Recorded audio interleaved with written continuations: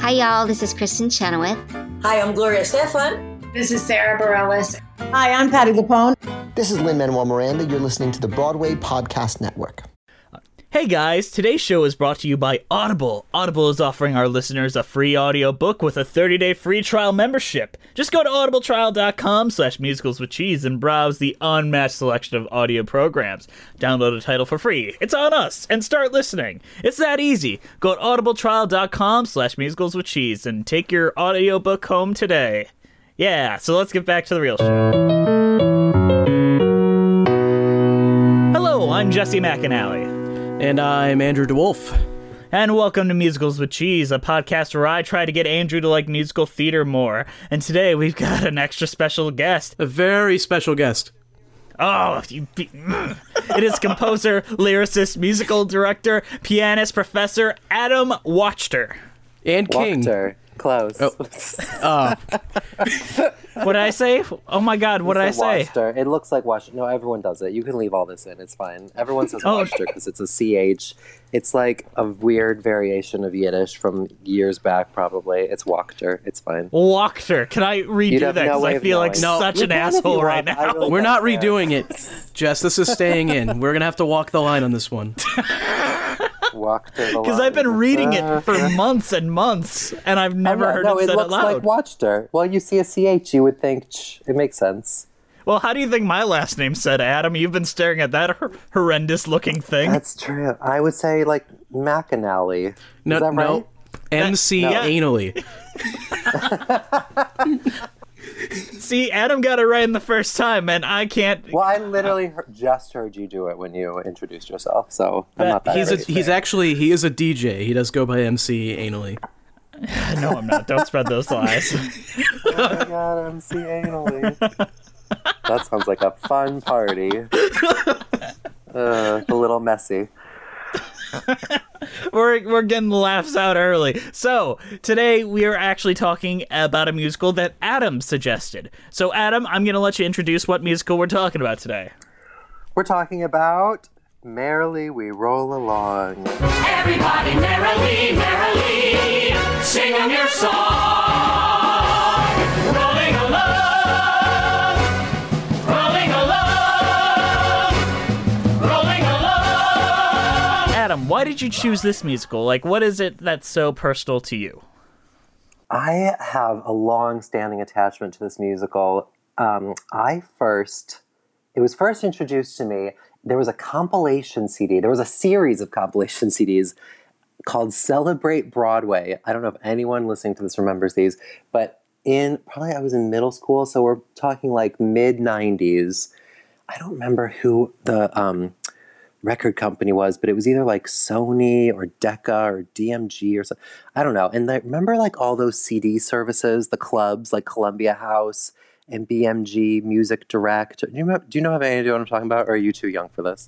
I've got an idea what you're talking about. I know what you're talking about. God. I've never participated. So in the 90s, everyone, in the 90s, there were these like CD clubs, and you could like order CDs and they would send you CDs. I don't know, CDs were very big in the 90s. So there was this series called Celebrate Broadway, and I remember CD number 3 in the series was called Kids. No, it was called Lullaby of Broadway. So obviously, don't remember. That's better. This is so many years ago. Don't blame me. Anyway, cut all this out in post editing. I thought it was going to be Kids Do Broadway or something like that. No. It was called Lullaby of Broadway. I think there was another CD that was kids. That was like songs about kids. This one was songs about Broadway songs about Broadway. So it was like a song from 42nd Street and a song from Gypsy and all these like songs from Broadway. It was just a compilation CD. This was before you could stream music. This was before MP3s and all that kind of a thing. And there was Opening Doors was one of the tracks from Merrily We Roll Along. And, you know, that's like a 4-act play contained within one song. And I was obsessed with it. I memorized the whole song, like just would listen to it on repeat over and over and over again. And then like a couple years later, finally got the actual original Broadway cast recording of Merrily and like learned the whole show. Then I got the York Theatre Company revival cast where they made all those changes and like learned that version. And I was always obsessed. And then it came full circle because like 2 years ago, I think it was, I music directed the Michael Arden directed production starring Wayne Brady in LA. And then I actually like got to do it and play those songs every night, and it was amazing. And I just love the show so much. And I picked it because it's such a complicated show, and it obviously has been reworked so many times. And there's just like, you could dissect Merrily forever because it's so deep and it's so great and it's so flawed all at the same time. I completely agree with you. And I had a very similar development of my love for Merrily as well, because I first heard the songs on the album Sondheim by Sondheim when that first did it, and I was like, oh, I love Franklin Shepherd Inc. Like, that's so good. And I immediately downloaded whatever, I think it was like the Blue album, not the one with Lin-Manuel Miranda, but the one before that. Right, with Malcolm Getz. Yes, that was the first one I listened to, and I think still that's the best album to get if you want like the more modern and well-performed version of it. But since you start with the original Broadway cast, like, did you, like, there's significant changes from that original album to every other version. Like, did you have to be like, where's the Hills of Tomorrow? Yeah, when I first heard the Revival recording, I definitely was like, where's the Hills of Tomorrow? Where's Rich and Happy? Where are, like, all these hits? And they're gone. But you know what? The show does work better, I think, probably in this newer version. But they wrote that newer version not for that New York Revival. They did that for a production, I think, in like 89, I want to say, or 90, that Marin Maisie starred in, that went to like La Jolla and DC, I think. I could be getting some of this wrong. But that's what he did all those rewrites for. And then that version opened at the York in New York City sometime in the 90s, and they made that cast recording. And that's the version that they license. So if anyone does Merrily, that's the version you have to do. Although now it's playing in New York, it's playing in New York right now in a much more condensed version that's like an hour and a half long and only has a cast of like 10 people or something. How many versions of this show is there? Oh, tons. Thousands. And there's, of course, the original play that it's based on, by Kaufman and Hart. Just too many. Too many productions, too many versions of Merrily. And all of them different variations of wonderful. But it is based on a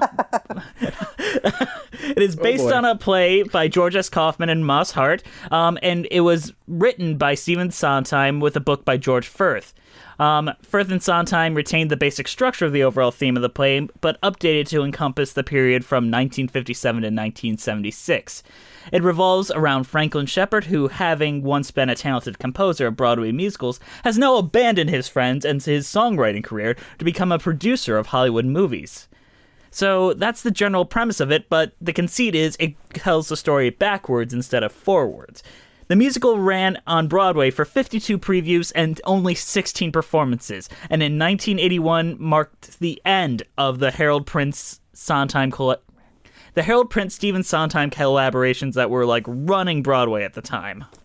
Let's just talk about how this kind of replicated what happened in real life with Harold Prince and Sondheim. So the show is about a relationship that breaks down, as well around it was relationships that were breaking down. And really it didn't come back together in any sustainable way, aside from like a collaboration on Bounce in the early 2000s, which really didn't lead to much of anything between them. And it's just part of like this weird trajectory of Merrily having these weird connections in real life, which is so well documented in Lonnie Prince's documentary, The Best Worst Thing That Ever Happened to Me. Yeah, Lonnie Price's documentary, The Best Worst Thing That Ever Could Have Happened. Lonnie Price. Did I say Lonnie Prince? Yeah. Because it's I'm so sorry. Prince. It's very confusing. It's a lot of Jews. I was staring at it too. Oh, oy vey. So many Jews. So, Adam, I'm going to ask you to describe that original production and what is different from it in the future productions. Because Andrew has only seen the Maria Friedman London production. That's a good production, I watched one production of it. It was good. I have no idea how it stacks up to the other ones. I've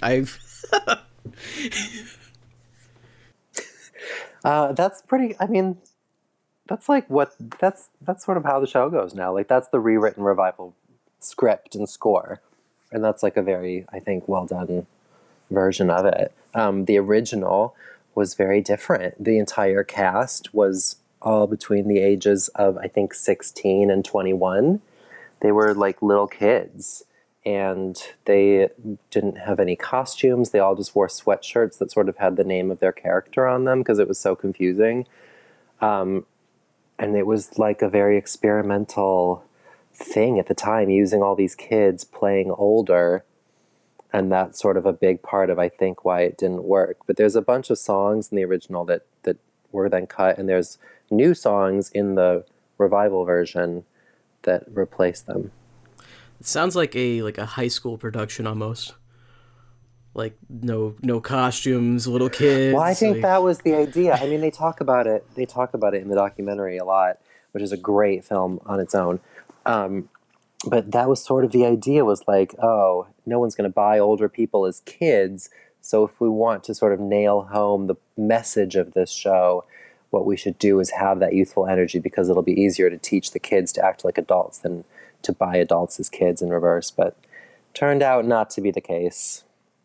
And actually, when we did it in LA a couple of years ago, the Michael Arden production, he did like a very twist ending at the end where there were 3 really young performers sort of shadowing the adult performers throughout the show. And then in that final scene, they actually replaced them, like person by person. And so that final moment was with actual young people, whereas you'd been watching these adults all night, and it was gorgeous. It was like a gorgeous moment, and I would be playing the piano in the pit and like crying every night. I'm not joking. It was amazing. It was so It's not a joke, fellas. Was it just the our time moment at the very end, or was it like just for like... it was that whole scene, because you know, our time is like split into 3 parts, and there's little scenes in between them when like Mary comes on and she has her roommate who eventually marries Charlie, and there's all like the Sputnik business and all that. So it was like, I think before or during each part of the 3 parts of the song, another of those 3 main characters was replaced with a younger performer. That and then sounds to see incredible. like it was, and then to have the older performers watching their younger selves sort of doing the play. I don't know, it just really hit home for me. Like, also, you know, I'm like in my 30s now and looking back on my younger self, and I don't know, it was just very, very personal at the moment. Did they all wear name tags, or No, we got it. We got it. I would have been confused. Like, I'd be like, oh, no names. Michael Arden is a very good director at using like doubles and stuff. He really so is. he knows how to make that work. Yeah, he knows how to just like have a vision and a concept and then like see it through and create a beautiful production around it. I feel like there are directors out there who are sort of just concept or just text, and I feel like Michael Arden bridges both those worlds beautifully. He really has the skills to pay the bills, and everything that I've seen directed by him, like, now I wish I could see this Merrily production that you're a part of, because that just sounds incredible. I wish everyone had seen it. It was sad that it didn't really... I mean, it was just a limited run regional production. We thought maybe there would be a future for it, and there wasn't. But, you know, one day maybe we'll remount it. It was a great cast, too. Aaron Lazar was Frank.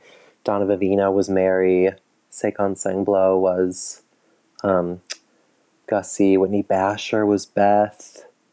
It was great. The whole cast was awesome. And the band was really fucking awesome, because those LA musicians, there's like nobody better. That band was like every player who's played on every movie score for the past like 20 years. They were incredible. Anyway, that's neither here nor there. Back to Merrily We Roll Along. Actually, this reminded me of a version of Merrily I saw recently that... Okay, so the person playing Charlie, he had lost his voice and there was no understudy. So it was literally the producer off stage reading his lines and him trying to sync up with him off stage. You can only imagine how terrible Franklin Shepard Inc. was. Oh my god. That's amazing. That sounds Jess, so good. did you cry anyways, Jess? Yes, I did. That show gets me emotional at the end. Yeah, but that last for what scene. reasons? I know, right? It's like that show. The show is kind of a mess, but then you get to that last scene and you're like, "Oh my god, This is so depressing.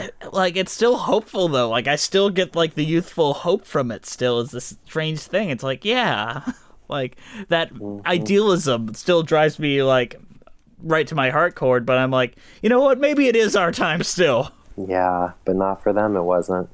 Well, I mean, Frank did get pretty rich, so. But is that happiness? Yeah, but then, like, miserable. No.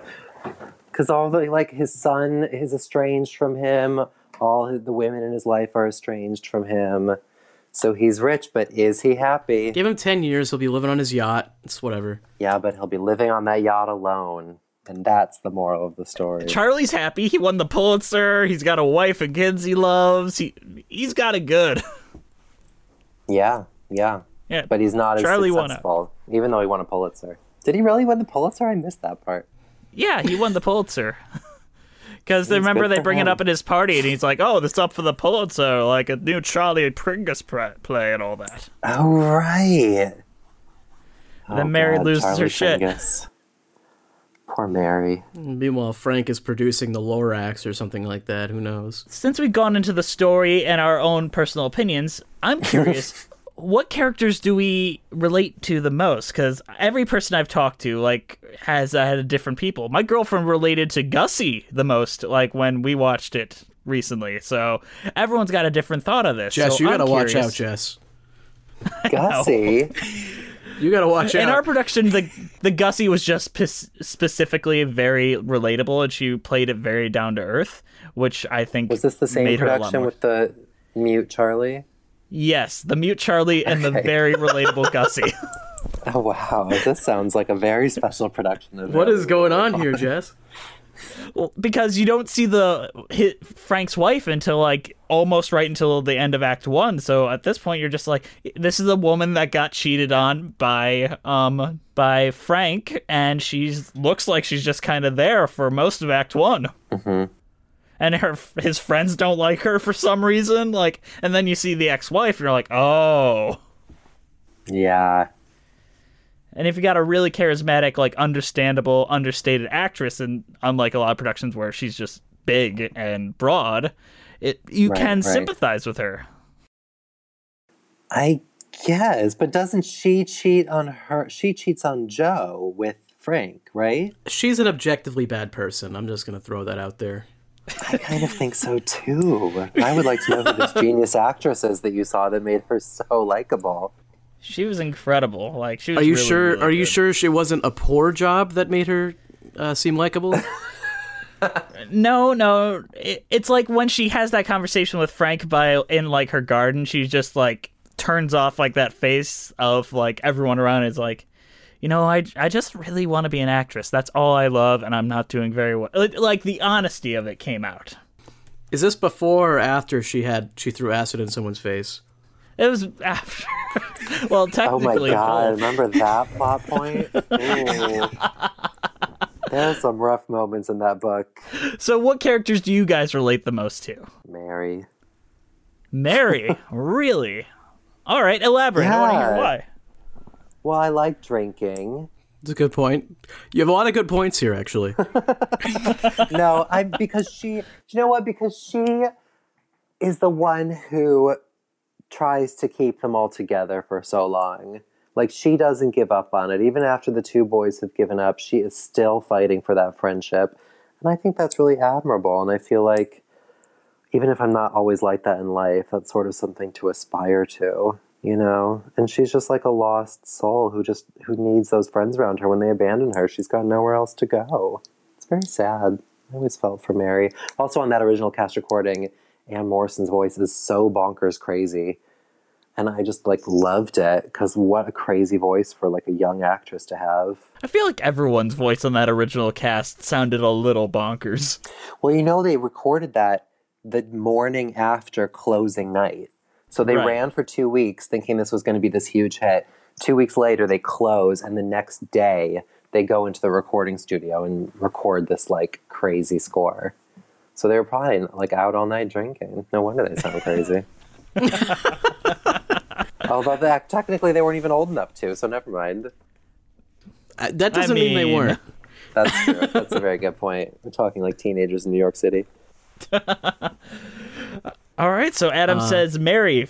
Andrew, who do you relate the most to? I'm going to say Frank because I like money and I don't care about my own happiness or anyone else's. Oh my god. Oh no. Who says lonely at the top? Right? He says It's no, not I'll never lonely at the stop. top. There's so much money up there. I could swim in it. Like I'm like picture like Scrooge McDuck, like something like that, where you got a swimming pool of gold. A swimming pool of gold, but no one to swim with you. Less people I have to share my money with, you know? Maybe a little exaggerated there, but Yeah. So I relate the most to Charlie. Charlie is like my spirit animal throughout most of this show. Oh my god, we have a perfect little trio. We should do a production of the show starring the three of us. let's go. Here's to us. That's my line.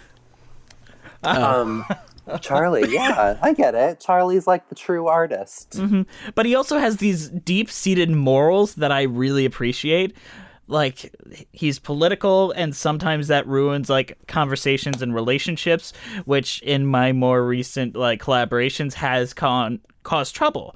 And I'm just like, especially in the more recent times I've watched this, I'm like, oh my god, I am that guy. I am the buzzkill that has to throw reality into things because this is what I believe and nothing is going to change that. Have you guys seen Jess's short films? Jess makes short films, and he's very artistic. No, I would like to. I made a short film once. I want to see your short film. What was it about? Oh, mine was about a relationship between a hearing guy and a deaf guy.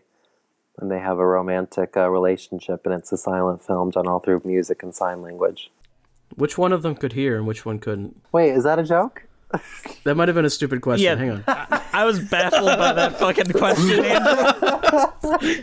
I couldn't tell if you were being serious. No, it wasn't that. I think I was expecting some sort of answer. The deaf one couldn't hear. Okay. Oh my god. Good point. Yeah. Wow. I'll send you a link. You can watch it. Actually, anybody. I would love to watch it. Oh, you can plug that. You can watch that for free. Why don't we online. plug that? Plug Yeah, that. I'll put that in the- I watch have to look this up short what film. the actual address of the website is. Signthefilm.com. That's it. Sign. Fantastic. It's called Sign. SIGN. Signthefilm.com. Because they You do can sign watch it. language and it's silent. So Exactly. Sign. Oh yeah, it's a silent film. But I wrote the screenplay and the music for that. Oh, that sounds amazing. I'm going to watch Jesse, that what are your literally as short- soon as... Send me your short films. I'll watch those. All right. It's nowhere near as provocative. I'm the one that makes the entertainment film to go along with the make you cry film. So mine is about the Grim Reaper after the world ends dealing with his boredom. Jess says he's a Charlie, but deep down we all know he's a Frank. Yeah. Hey Jess, why don't you tell us about Audible? All right.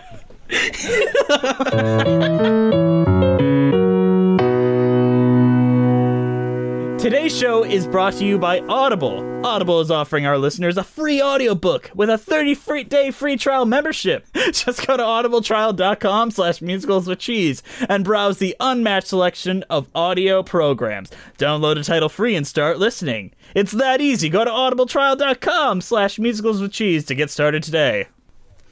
Why Audible content includes an unmatched selection of audiobooks, original audio shows, news, comedy, and more from the leading audiobook publishers, broadcasters, and entertainers. Wow, that sounded rehearsed. Okay, so on Audible, I do highly recommend Stephen Sondheim and the Reinvention of Musical Theater by Robert L. McLaughlin and narrated by David Stiefel.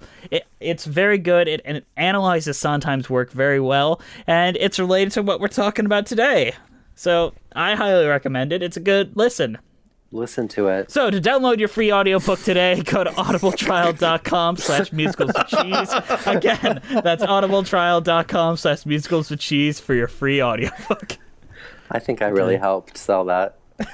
I think that was good. That was a good pitch.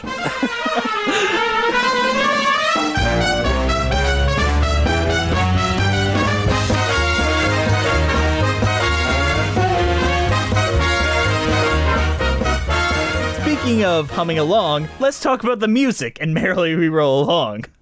Wait, there's music in this? Which one can hear?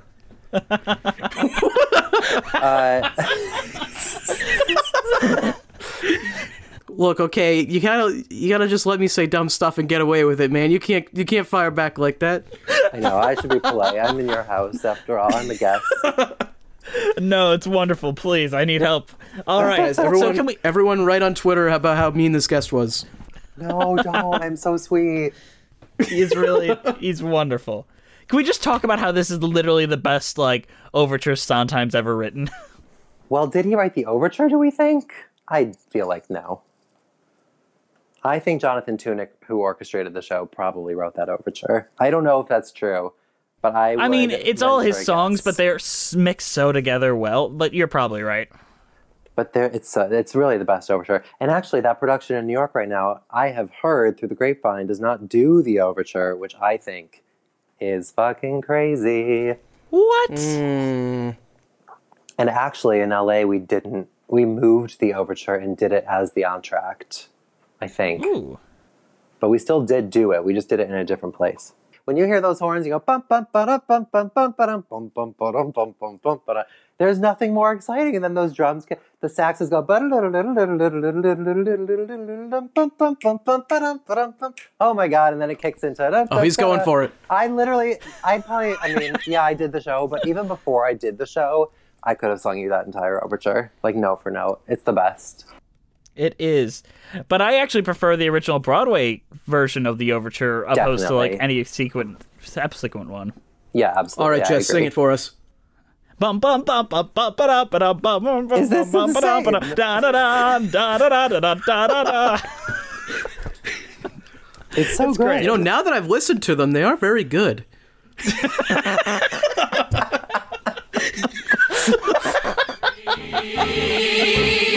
Dreams that will explode, waking up the countryside, making you feel merrily, merrily. What can go wrong? Rolling along. What do you think about the Merrily We Roll Along transitions, and how do you see them done, like, usually in productions? Because I've seen it done, like, staging-wise, it's used very differently in every single version I've seen. Yeah, they're a little crazy. Like, are they necessary? I don't even know. Maybe You know, for, if like, you- transitioning the stage sometimes? I guess so. Like, see, I wonder if in this day and age with projections and everything, if you necessarily even would need them, or if you could just flash the new year on the thing and move on with your life. I mean, there are some great lyrics within them. I think it's nice to have a little, like, thing to tie them together, kind of. Well, plus the cast have to change their wigs, I guess, so you need a moment. But in the production I saw recently, they just reenacted the previous scene, but backwards. And that's they cool. paused for, and I was like, "Oh my god, that's so neat!" Because we're Yeah. going back in time. That's so cool. That is very Did they do, cool. like, a record scratch or something like that? To signify that wish. it's going backwards? No, nothing Where like was this? that. But what is this production? I would love to know where this was. It was the Runyon Land production in Ann Arbor, Michigan. Oh my god, I went to school in Ann Arbor. It was produced by Thomas Laub, and there's some incredible people in it.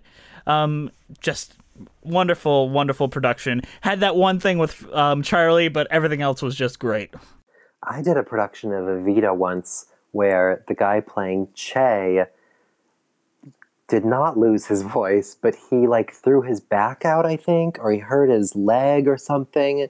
So for the first couple previews, he performed the role of Che from a stool or, like, a chair on the side of the stage, and our choreographer would, like, walk his track. They went full Rent Live there. Yeah. Jess, you saw Rent Live, didn't you? How was that? You mean the NB or the You Fox mean Rent, production? yeah, Rent not live, I think, is what Yeah, you mean. it wasn't live. It wasn't live. What? Yeah, Andrew doesn't know about this. The gentleman who was playing Roger broke his leg for one of the rehearsals, and so they couldn't air it live because he had a broken leg. So they aired a dress rehearsal, and then in the last scene they did it live, and Roger just had a broken leg for no reason. Thanks, Fox. That's right. That's why understudies are important. Fox has those high-quality productions. I thought their production of Grease was good. And actually, in point of fact, I thought their production of Rent was really good, too. I wish we had seen it live, because I thought it was really well done, and it looked like it would have been really great. I'm agreeing with you. I'm not a fan of Rent, but that was the best interpretation of Rent I had ever seen. Rent? I have a lot of issues with it. How old are you, out of curiosity? I am 23. Oh, there you go. Yeah, that's why. Yeah. You don't get it. You're a child. If you were a little older, you couldn't not love Rent, because when it would have come out, how old were you in 1996 then when Rent came out on Broadway? 1 year old. Oh my God. See, there you And his go. parents played it on the radio all the time, and that's why he hates it. He was a little Really? baby trying to sleep, and they just kept playing it. No. Don't get those lies out there.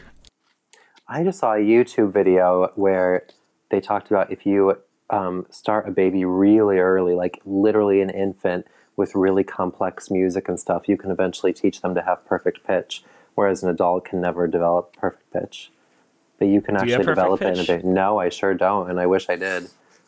But I don't. Or maybe I don't wish I did, because then when you hear off-key singing, you would be so bothered by it. I don't know if you'd be extra bothered by it, because I think you'd still, even with just relative pitch, you could still tell if it's off-key.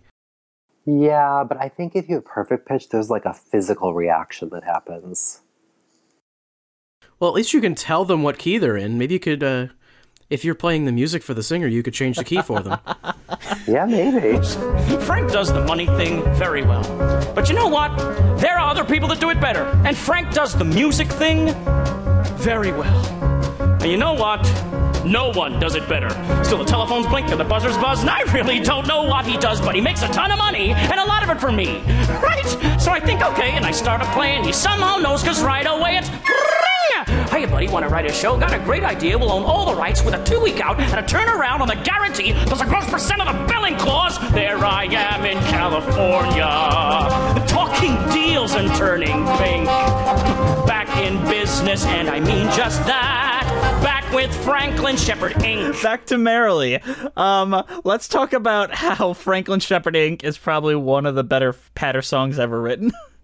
Absolutely. Sondheim is great at a patter song, isn't he? Like that, and Getting Married Today from Company, and that's all I can think of right now.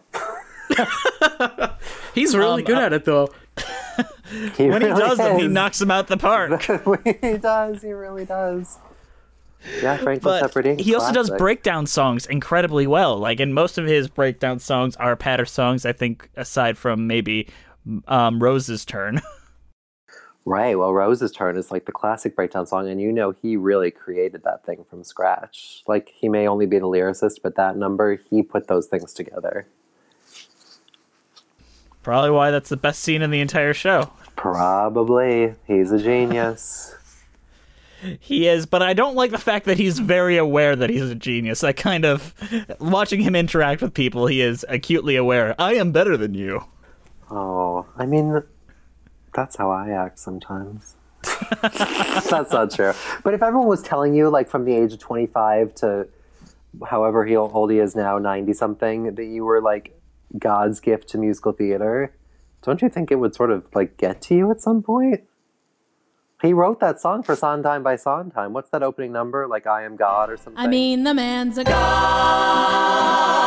Wrote the score to Sweeney Todd with a nod to decide. Well, he's odd. Well, he's god. Yeah, basically. I was going to bring that up, but yeah, he basically was like, I'm the god, I wrote the score to Sweeney Todd, I'm so great. Yeah. Oh. I mean, if you are better than everyone else, you're allowed to act better than everyone else. Here's the controversial opinion I bring up every time, like, I talk about Sondheim. He was in a market where a lot of composers in the 80s were just wiped out because of the AIDS crisis, and then he was, like, what rose to the top because he was what was left, and it's tragic that we lost all that great talent all at once. Well, no, I don't disagree that it's tragic. It's definitely tragic that we lost the talent. But Sondheim was changing the game of musical theater well before the 80s. By the time we get to the 80s, we're already at Merrily. So he had already written Follies and Forum and lyrics to West Side Story and Gypsy and Sweeney Todd. All that came in the 70s, late 60s and 70s. Agreed, but He's I feel got a like he'd point, have a Jess. little bit more or competition and a light under his ass to like do a little bit, work a little bit more. Because at that point, all he really had was Andrew Lloyd Webber, who really, as great as he is at what he does, isn't like reinventing the game as much as a lot of people try to claim he was.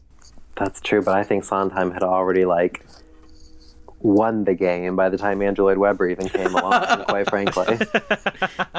Just admit he's better than you. Come on. He's better than everybody. Sondheim is better than everybody, but I feel like it was also a very unsaturated landscape at the time as well. Like throughout like the times of Sunday in the Park with George all the way up to Passion. Yeah, that's probably true. But Sunday in the Park with George is fucking genius, and Into the Woods is during that time also. So, I mean, it's not like he was shirking in his duties, I don't think, to create brilliant musicals. And you look at, like, the psychology of Sunday in the Park with George, no one else, to this day, I think, maybe, like, Next to Normal slightly, but, like, who has touched that level of exploring human psychology in perfectly rhyming verse set to your own, like, perfect music? I mean, I don't want to like further this notion that he's God, because obviously he already thinks so, but it is sort of crazy how far he took this one art form, where people who are masters of it, like Jerry Herman, like Andrew Lloyd Webber to an extent, but they still didn't push it like he pushed it. They certainly wrote great musicals. I think Hello, Dolly is like a perfect musical. Meredith Willson's The Music Man is a perfect musical. But they weren't pushing an art form forward in the way we think of like Schoenberg pushing the art form forward, or Stravinsky, or I don't know any visual artists, but like modern visual artists who do things that like change the game. I don't know. That was a little rant about. Let us know when Stravinsky has a hit, okay? But literally, he compares himself to Stravinsky because, you know, Sondheim talks about Opening Doors being the one true autobiographical song he's ever written. People always think his songs are autobiographical, the ballads and things, and he's always like, no, I write from character. And he says the one autobiographical thing I ever did was Opening Doors, which is when these upstart musical theater writers are trying to like get this musical off the ground and trying to make it work for themselves in New York. And he's saying that was me. Although, if I can go on, and you're not bored by this, it wasn't really him, because he had a pretty nice start with his parents being best friends with Richard Rodgers, or neighbors, or whatever they were. Anyway. He cheated. There's a little nepotism there in the end. He was getting notes on his like high school musicals he was writing from literally, not Richard Rodgers, from Oscar Hammerstein II. That's who he was close to, and who sort of like mentored him. So when you have that kind of guidance in life, like, yeah, you're going to write a better musical than the guy who just grows up, you know, learning from his high school music teacher. Same with Adam Gettle, who was in a very similar situation. I don't know if we're allowed to talk about him anymore because of Twitter. Yep, he kind of put his own foot in his mouth. Ooh. Whoa, what happened? No, we're not talking about that. He said some shitty things, is all we're saying. Did he go Kanye? A little bit, maybe. Yeah. Men just need to learn when not to say shit. New friends pour through the revolving door. Maybe there's one that's more. If you find one, that'll do. But us old friends, what's to discuss, old friends? Here's to... Let's talk about Old Friends and how that is such a great, charming number. Andrew, what do you think? I think it's funny because they're not really friends. Isn't that insightful? Yeah. I mean, Andrew, are you also a really young person? I am a young person, yes. Yeah. I do have friends that have left, though, and I know what it's about. Yeah, no, I know you know what it's about. But there is like a thing, like as you get older, where friends, well, you even know, probably like friends from high school that you're not friends with anymore. Friends drift apart, and it's this weird phenomenon. How can people who connect so well at one point in their lives like not have anything in common not that much later in life? It is a super crazy thing. It's tragic. I think it's even more tragic when they're more than friends and they're collaborators, because that hurts even more, because that's more than a friend at that point. That is its own form of romantic relationship in its own Well, when you get to the way. collaborator status, you have to drop the best friend status, you know? Because then it's a business relationship, and if you don't see it as such, you get this musical. What do you think is more important? Like, if you have a best friendship or something, do you say, let's not collaborate? Or do you think, like, oh no, the art that we could make will be worth it to lose our friendship over? Well, the best ones are both. Depends on the person, I mean. Adam, have you ever had, like, collaborators that have, like, ended with you that, like, were started off as friendships or anything like that? Yeah. Do you know what? I have. Totally. I mean, not, like, ones I've written entire musicals with or anything, but certainly, like, friends, like, thinking back to college, friends who were like, let's make something, you know, let's put together a cabaret or something like that. And then we would just fight, and eventually it ended the friendship. Absolutely. People get really passionate, I think, about if you're making art and you're putting yourself out there in some way, like there's something so personal about that. And you get really passionate about it, which leads to being really defensive about it. And then you're working with someone and you're trying to make something good, and you have to give each other critiques, and, you know, things just go crazy. Franklin should have produced Charlie's stuff, is what should have happened. Charlie wouldn't have let him. I agree. I don't think Charlie would have let him. Because Charlie wanted Frank to create. He loved Frank's music. Then Charlie should have known that they couldn't be best friends anymore. Well, I don't think Charlie ever could, because Charlie, I think, held out hope right until that camera hit record. Mm-hmm. Yeah. Well, I mean, he kind of ended himself, so, I mean... See, that's the best thing about this musical, is every character in the three leads are so sympathetic, and you can almost see every side, even if you aren't 100% on their side. That's really true. Yeah. Especially Mary, because she gets really drunk. Poor Mary. And Aww. even, like, Sondheim and George Firth admit that these are one-dimensional characters, like, and they intended them to be so that you wouldn't get too confused in the backward-moving plot, but somehow in there came fully fleshed 3 dimensions, like, throughout all the rewrites and all that. Although I will say, I think it's hard to grasp all 3 dimensions the first time you see it. I felt like doing it night after night on that one production, I fell deeper and deeper in love with it and in love with the characters. But every night with a new audience, you could hear how challenging it was for the audience to grasp what was happening. Because the first time you meet these people, it is at their absolute worst. That first scene, Frank and Mary are just awful people. And then you meet Charlie and he sings Franklin Shepherd, which is just a rant. And you don't know any of their history. I mean, Andrew, I would love to know, like, watching it for the first time, not knowing the music or anything, how did you find it? Were you, like, sympathetic to anybody, or did it really take until that last scene where you were like, oh, I see what's happening now. They ruined their lives. I mean, I thought it was going to be like a Wolf of Wall Street kind of thing at first, where, like, they're just all bad people the entire time. Right. Because that's how you meet them at first. They're bad people. Yeah, but then I think by the time you end the second act, I was like, okay, I see where it's going. So by the end of the show. Yeah, it's like, well, not the second act, the end of the first act, pardon me. Okay, good. The start of the second act. It's like, okay, yeah, I get it. It's going to be, they're all happy at the beginning, and then they ruined it. Right. Although, you can kind of pick that up even before that, but yeah. Yeah. Mm-hmm. But like, that's why the only character to relate to is Joe, the producer. Aww. Joe, the producer, was a fun character. I liked him. But he's also such a dweeb. Like, his wife is cheating on him that whole time. He doesn't know, and then he doesn't really care. And, like, oh, I feel bad for Joe. Yeah. And, I mean, he's right, though. You just need a catchy song. I guess so. That's what's been holding me back for years. But let's talk about when opening doors. When are you going to write something catchy? one of these days.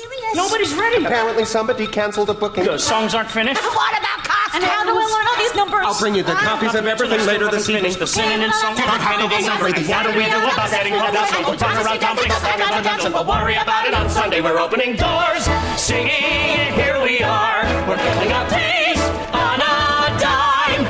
That faraway shores, Looking not too far, we're following every star. There's not enough Let's talk about opening doors and how, I mean, we've touched upon it, but that is really like the climax of this show. I know Our Time is technically the climax, but this is like the big, like, oh, everything's come together and look at all the fun we're having. And yeah, we're stressed, but we're friends and we love each other song. Yeah. I think it's one of Sondheim's like personal favorites too because of how autobiographical it is.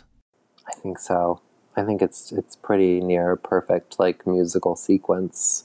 Did you ever see that 6 by Sondheim documentary that I think was also Lonnie Price, and they do opening doors? Who does that? I forgot who's in it. It was Darren Criss, Jeremy Jordan, and America Fiera. That's and then right. Sondheim plays the producer, which is adorable.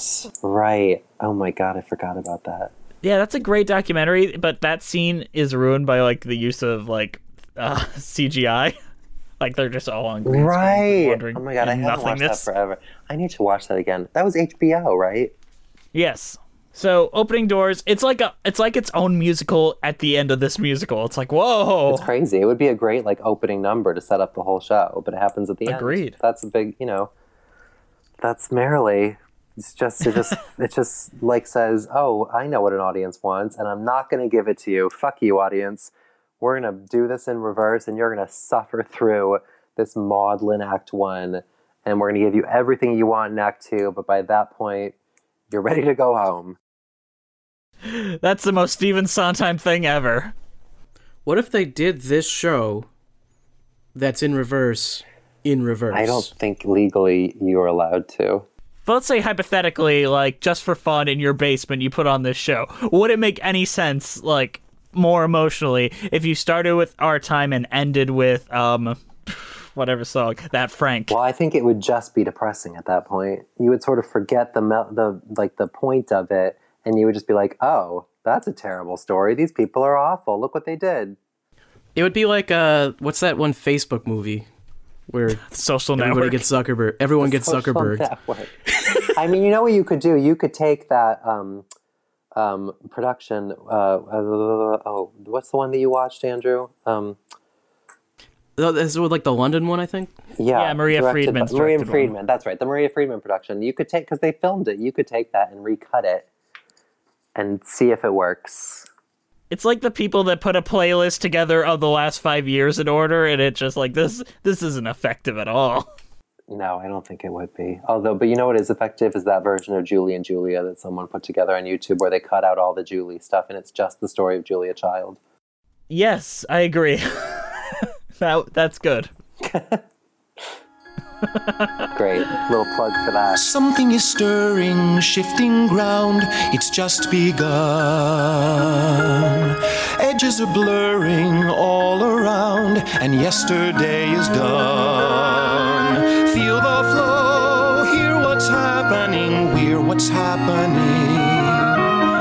Don't you know we're the movers and we're the shapers, we're the names in tomorrow's papers, up to us, man, to show us. So let's finish on Our Time and how that's just a very strange but wonderful way to end a show. It's a good ending. At least they end it with a bittersweet ending. I've already commented that I like bittersweet endings in the past, so I did like this one too. Yeah, in some ways I feel like it's the most sort of cheerful, optimistic thing Sondheim probably ever wrote. Because it's just like optimism, pure, youthful optimism. But the whole bitterness comes from... Exactly. He knew it was not going to be optimistic. He was like, I'm going to write this optimistic thing, but it's not. Gotcha. Yeah, it's just going to be heart-wrenching. Yeah. You guys aren't deserving of my optimism. It's you. If you're getting it with pessimism all sprinkled on top of it. Did you ever see a documentary called Stage Door? Is it called Stage Door? The Stage Door Manor documentary. about the theater camp and like the Catskills. Oh, is that Camp? Is that what it's called? Camp is the film that's like the fictional version, but I think Stage Door is the documentary. And there's the Our Time Cabaret, which is like the elite choir of Stage Door, and they sing Our Time at all these like weird Catskills resorts. And it's just the opposite of what Sondheim would have intended with the song, because it truly is just youthful optimism, and it's all these high school kids like singing with shit-eating grins on their face.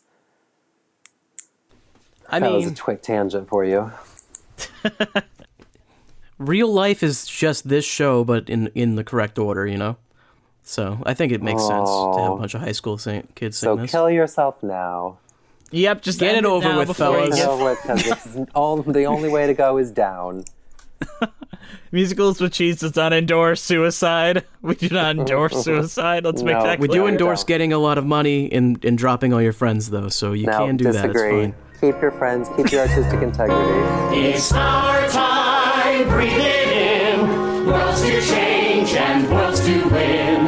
Our turn coming through. Me and you, pal, me and you. Years from now, we'll remember and we'll come back by the rooftop and hang a plaque. This is where we began. So, here's the final question, like unrelated, since we all basically enjoyed Merrily.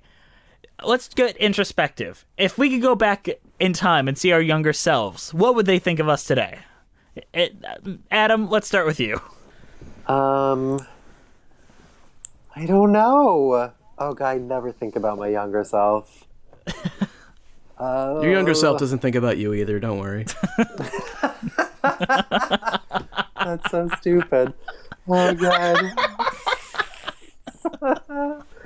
I think that he would be pretty happy, actually. I think he'd be pretty proud.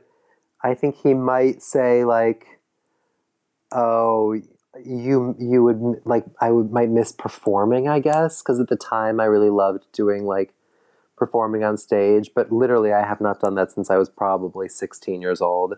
So it's been 20 years now. I think, yeah, I mean, I'm definitely over it as an adult, but maybe that's what he would say. He'd be like, oh, perform again. And meanwhile, I'm like, abso-fucking-lutely not, never. So I guess that'd be it. But I think he'd be, like, happy with my life. I think it's pretty good. I haven't made any truly terrible life decisions that I know of. Mm-hmm. And is there anything you would tell him to prepare for? I would tell him to keep practicing the piano and take a music theory course and because these are all things I ended up like learning later in life, and it would have been nice to know them before I got to New York. I would just tell him like it's going to be okay.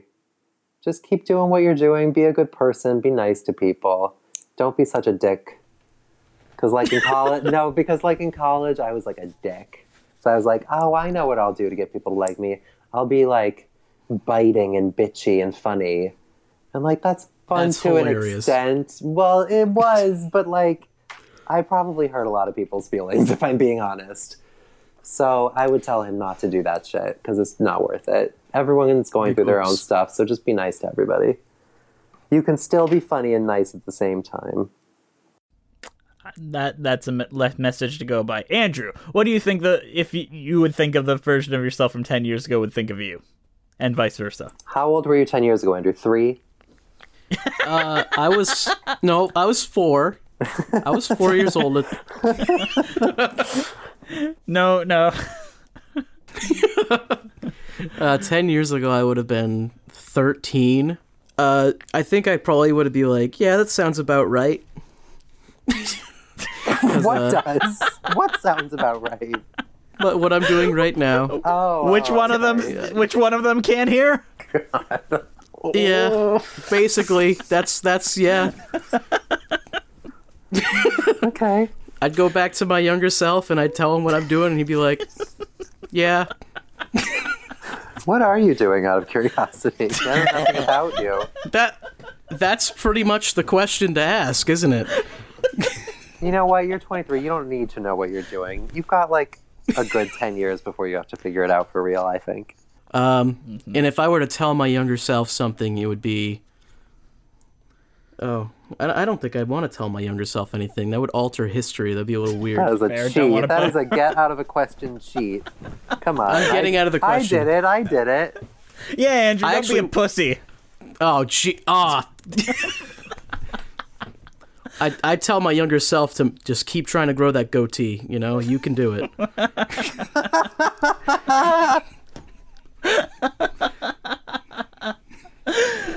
I thought of another.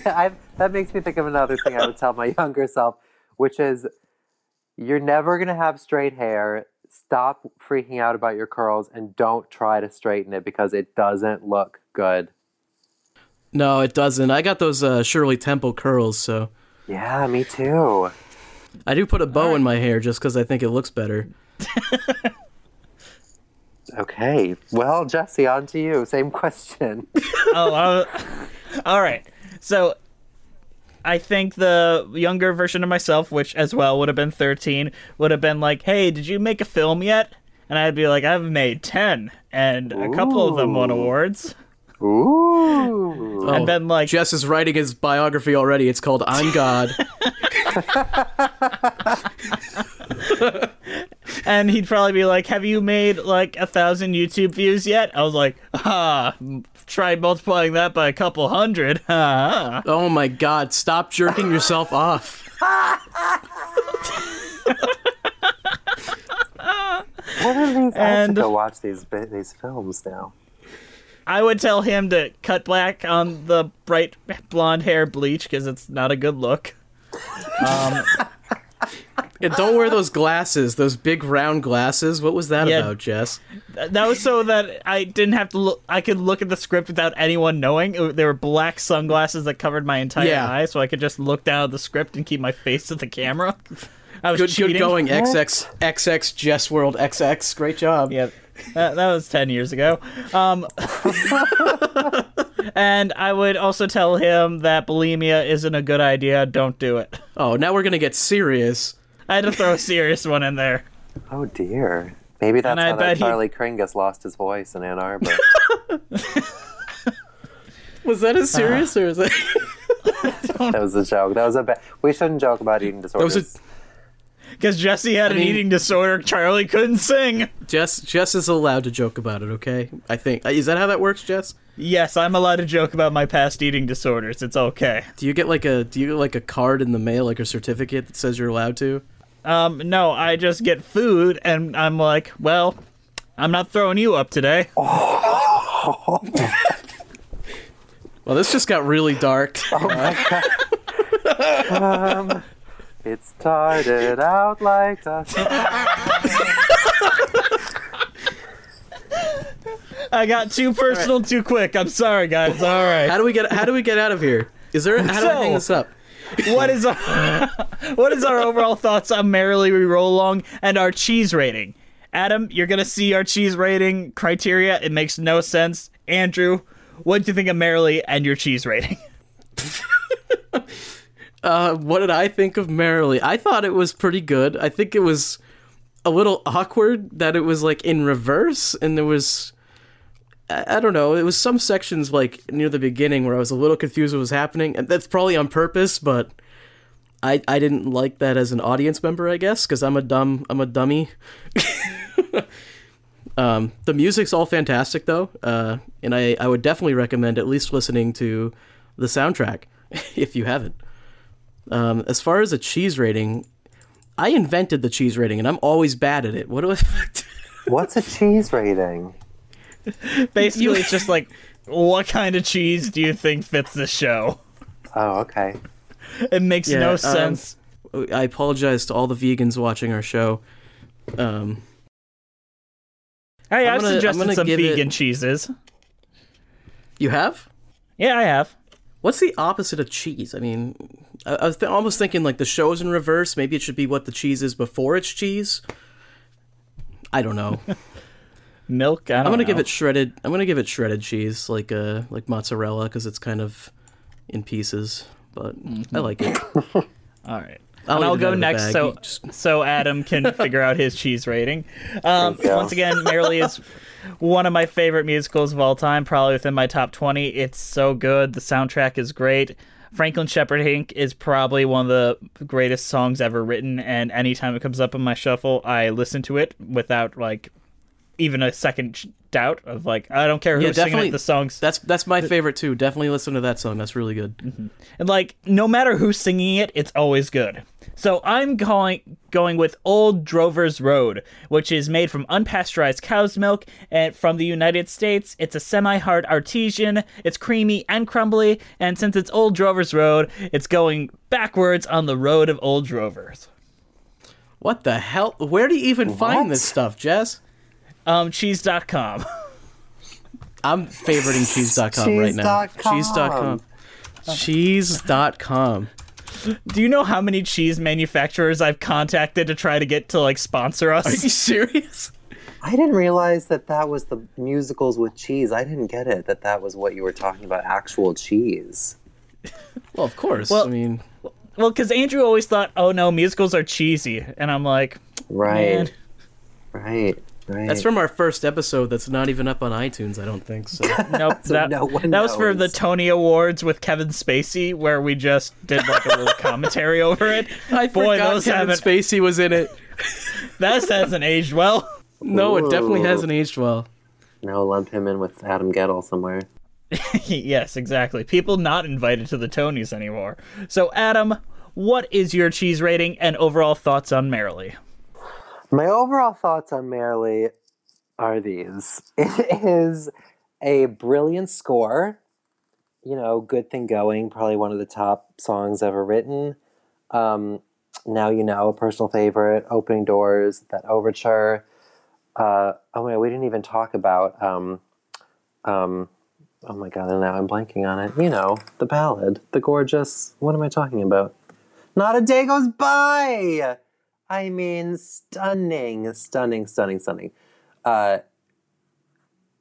know, just the score. And then it's otherwise flawed, but it's an admirable and ambitious attempt at doing something different in storytelling for musical theater. And I think it should be studied and listened to and sung and maybe not necessarily always watched.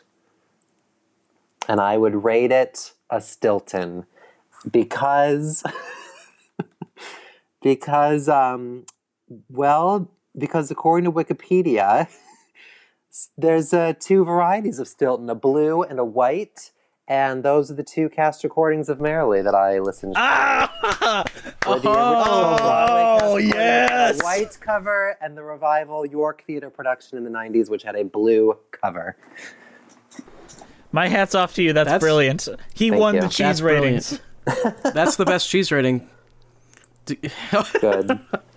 Good pick. Thank you. I don't even know what it still tastes like, if I'm being honest, but it looks delicious. We will have to order some and eat it. Yes, we have done those segments before. You should send a little sampler platter of cheese. Just write this down. And then I got it. Each I got little it down. kind of cheese, and then you would be better at the ratings, maybe. I think we should get like whatever the cheese rating that is given to the show that we watch, we order and we eat it while we're talking about it. You know? God. Yeah, that's a lot of idea. preparation. I could barely get the guests in here. Like Adam, I had to prepare like since December. That is true. I'm busy. We have a lot of guests right now. Yeah, Musicals with Cheese is the biggest musical podcast in all of Denmark. That's Yes, amazing. that is. I mean, listen, you'll never run out of guests because who couldn't talk about musicals for this long? I mean, that's fair. Is there anyone that you think would be a good guest that you would recommend? Oh my God, so many people. Yeah. Give them a call out, then they'll feel pressured to come on. Yeah, I mean, totally. Get some, like... Specifically women and people of color, because we're trying to, like, branch out of it. Sure. This will be cut. But they just don't want three cis white dudes talking about musicals. I understand. I mean, I'm gay, if that helps.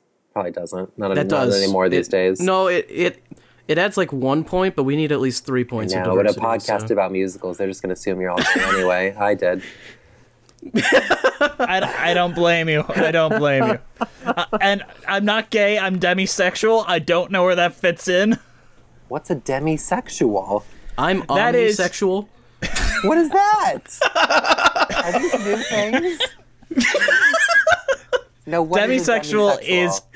is That's a you great only have answer. What is that? I think we should just leave it there. No, I want to answer. know.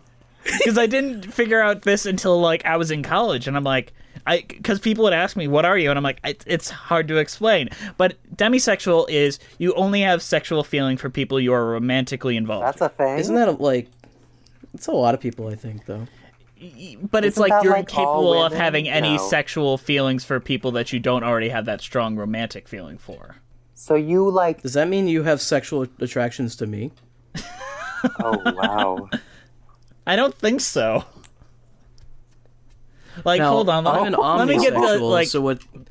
let me get the actual definition, so it's not just me describing it. Wait, but can I ask before we move on to Omni, which I do want to do, and with the demi? I'm just that mean, fucking if with are you, by the way. Oh, good. Okay. If you watch a porn, you don't know those people, so that's not like you don't get sexually turned on watching pornography. I do not. Really? Do you like Yes. throw up when you watch it, or? No, it's just a Like, is it neutral. gross? Like, oh, those are two people that are into it. However, the difference is if they are characters that are built up, and then like I get more aroused by like sex scenes in films when you have the pre-established plot and you get those connections to the characters than you would just random people everybody having does sex. that. Yeah, no, that's always the case. Do you I have think. to? Do you have to like jerk off into a mirror or something like that? Like, What? That's a fair question. like when you want to masturbate, do you just talk about your short films, or? Wait, what do you think about when you masturbate if you're not watching porn? Or are you watching like scenes from Titanic? I don't. Scenes from Titanic. Well, because you like already know the characters, so you could, I'm not making fun of you. I'm serious. You I don't. just You don't don't. masturbate. We're getting How did it really get this personal? We're getting really personal, but I don't want to leave Adam like without an answer. But the official Thank definition you. of I'm hoping this makes the demisexual episode. is a person who does not experience sexual attraction unless they form a strong emotional connection with someone. It's most commonly seen in, but by no means confined to romantic relationships. Wow. Like, I cannot tell whether one person is more attractive than the other, is one of my biggest things, where I'm like, okay, you're both humans. I don't feel anything until I talk to you. Huh. Okay. Interesting. Jess, you sure you ain't gay? I like musicals a lot, so I guess that gives me an official gay card, right? Like, is that what it means? No, everyone likes musicals. There are people who like musicals and people who don't know they like musicals, but everyone deep down likes musicals. If you ever talk to someone and they say they don't like musicals, likely they are a reptilian. Or they just don't know the sort of breadth of musicals that are out there. Because saying you don't like music, I think people who say they don't like musicals mean they don't like The Phantom of the Opera and, Hello Dolly. They don't... Or Anything Goes and all of them. Right. They don't understand necessarily. Saying you don't like musicals is like saying you don't like movies or saying you don't like books. It's like, well, no, you don't like some movies probably, but you don't not like movies.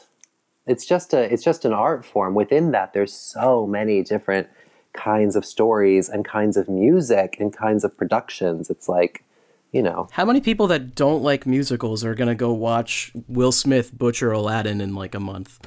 Exactly. And then their opinions will be reinforced. No, maybe it'll be good. Maybe it'll be good. Let's not judge. Hey, Well. Pasek and Paul are working on it because that Aladdin needs more songs, right? Are they? Yeah, they're doing the lyrics with Alan Menken to do more songs. Oh, right, because Alan Menken doesn't write lyrics, does he? No. And but wait, the guy who wrote the songs for the film is still alive. Just they didn't want It's him. complicated. It's complicated because Howard Ashman did some of the songs for it, and then Tim Rice took over the rest. So there was no one lyricist there. Right, but Tim Rice is still very much alive. But maybe they were friends and it didn't work out, the collaboration, just like in Merrily We Roll Along. Who's to say? Mm-hmm. All right. Actually, yeah. Brought it full circle. Either way, today's show was brought to you by Audible. Audible is offering our listeners a free audiobook with a 30-day free trial membership. Wait, you can get a free audiobook, Jess? Yes, you can. Join. Just go to audibletrial.com/musicalswithcheese and browse the unmatched selection of audio programs. Download a free title and start listening. It's that easy. I love success. Go to audibletrial.com/musicalswithcheese. And go to Adam. Jess, can you make that a little catchier, Jess? It's got to have a catchy melody to it. Gotta hum a mummable melody. All right. All right, Adam, let's get to promoting. Tell us what you want to shill out there. Go to my website, that's adamwachter.com. Go to signthefilm.com. Come audition for Point Park University's musical theater program where I teach, I suppose. What else? That's sweet. Follow me on Twitter or Instagram @ZebraAdam. That's probably about it. Mm-hmm. All right. So, thank you guys for listening. Please download our podcast on iTunes, Spotify, Stitcher, all at Musicals with Cheese. Our Twitter is @CheesyMusicals. Our Instagram is @MusicalsWithCheese. Our YouTube page is Musical Theater Lives. Our email is musicaltheaterlives@gmail.com. Drop us a line. Maybe you can tell us what you want us to do next or suggest people you want to join us. Our title card was created by Jolene Casco. Her Instagram is @Jolene Casco. And Adam, if you're ever in Michigan for whatever University of Michigan, like, I'm 5-year from Michigan. reunion. Do you know what? I grew up in Michigan, and my sister lives in Ann Arbor, so I will probably be there. Actually, I'll definitely be there in July, but I'll be in, like, Petoskey. Yeah, I should take you to dinner, and we can meet up. I would love to meet you in person and introduce myself properly. So that would be wonderful. And then I'm going to test you and see if you're more sexually attracted to me at the beginning of the meal or at the end when you know me better. Yeah, and you'll have to watch and see how many times he masturbates that day. And we can eat various kinds of cheese and compare it to musicals. I came out here for a good time, and I'm honestly just feeling so attacked right now. Oh, no. It's all with love, Jesse. It's with love. So, gentlemen, do we have anything else to say before we wrap this on up? We had a good thing going, gone. And that's all from Musicals with Cheese. We'll see you next time. Let me know when Stravinsky has a hit, okay?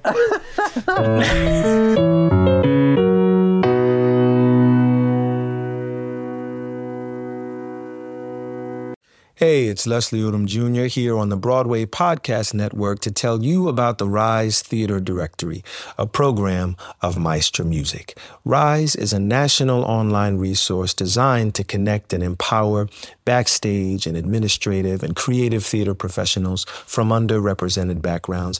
If you work or aspire to work in the theater community, this can help you find your next project. And if you hire theater professionals, search the Rise Theater Directory to find your next team. Create your profile now and get more information by visiting risetheater.org. That's theater with an RERISETHEATRE.org, because only together we rise.